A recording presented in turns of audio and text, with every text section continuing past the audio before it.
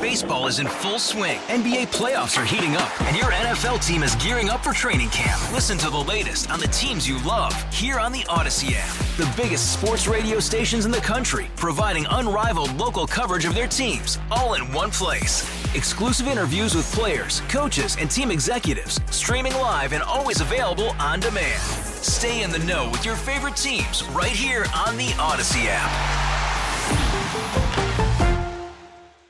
Joining us on the line this morning is Bob Klump, a political science and constitutional law professor at Canisius College. We're talking about the decision by the Colorado State Supreme Court to have Donald Trump disqualified from the primary ballot this upcoming 2024 election cycle. Bob, thanks so much for being on with us this morning. The ruling explosive. Can you kind of talk a little bit about what's behind it and how expected this maybe should have been?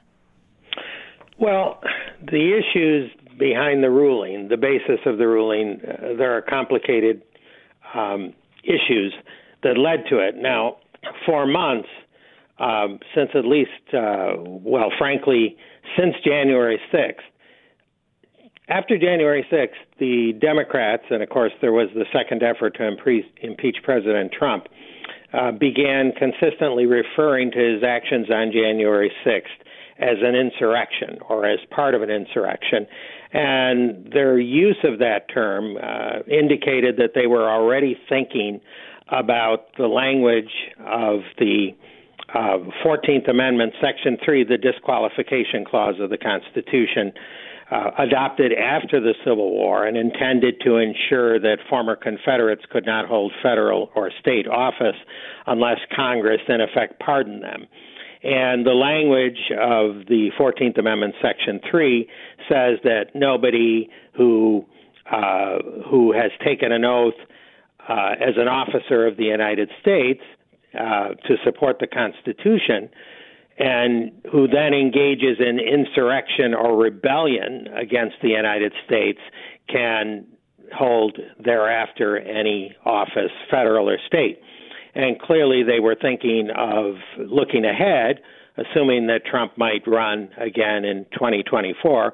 We're looking for a basis to basically kick him off the ballot, and that came to fruition in the decision of the Colorado Supreme Court. Now, other state courts, for a variety of reasons, had declined the invitation to disqualify Trump under the 14th Amendment, but the Colorado Supreme Court went whole hog, and by a 4-3 vote, three very vigorous dissents and an extremely lengthy opinion, about 150 pages or so, found that Trump was an officer of the United States within the meaning of the 14th Amendment, that his actions and words on January 6th constituted an insurrection or contributed to an insurrection, that is the invasion of the Capitol and the ensuing violence and mayhem.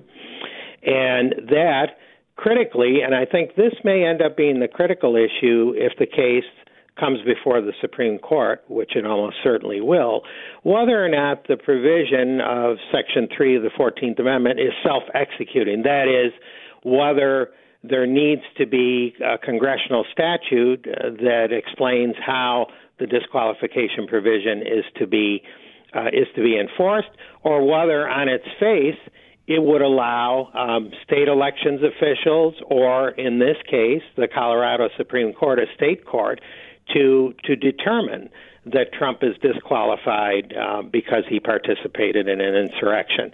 So I think, there are three principal issues that were decided by the Colorado Supreme Court, and I think those are the issues that are going to be critical, assuming that the case comes before the Supreme Court.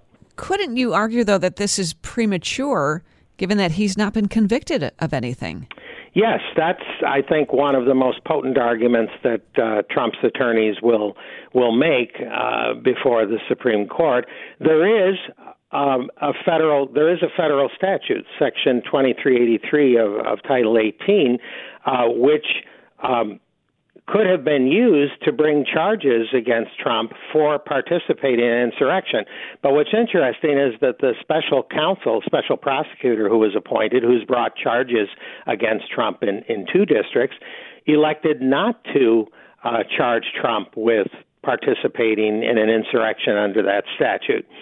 So the reasoning goes, moreover, of course, Trump was acquitted by the Senate on his second impeachment trial, and the charge against Trump brought by the House of Representatives when it impeached Trump essentially was that he had participated in or caused an insurrection against the United States.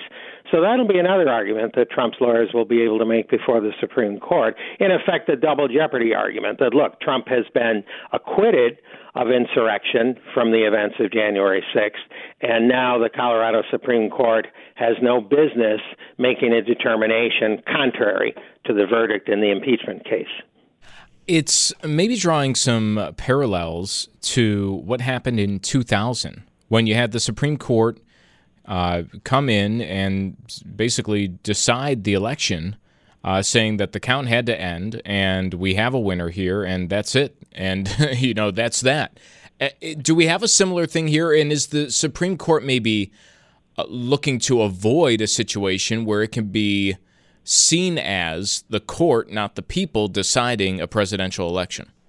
I don't think there's any question that the court would prefer to avoid getting involved in what in the past is referred to political thickets. But I don't think they're going to have much choice in the matter. The Trump's attorneys and the Colorado Republicans, who of course objected to the Colorado Supreme Court decision, are going to apply for review.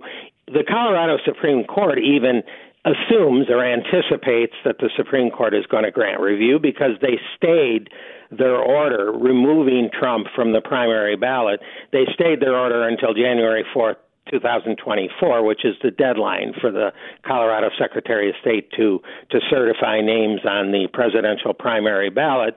And they said, well, if review by Trump is sought before January 4th, then the stay order will remain in effect. So everyone assumes, I think correctly, that the court is going to have to take this case. But to your question, I think the court is going to have to proceed here very delicately. This has been termed a test for Chief Justice Roberts, who, of course, has indicated, that the court's role should be that of a neutral umpire, and it shouldn't come across as looking like a political body. And that, of course, was a criticism, as you indicated, of the Supreme Court's decision back in 2000, when by a 5-4 vote, essentially, it held for Bush in the contested Florida election. Now, here, of course, we're talking about a primary. We're not talking about the general election, so the situation is not quite the same.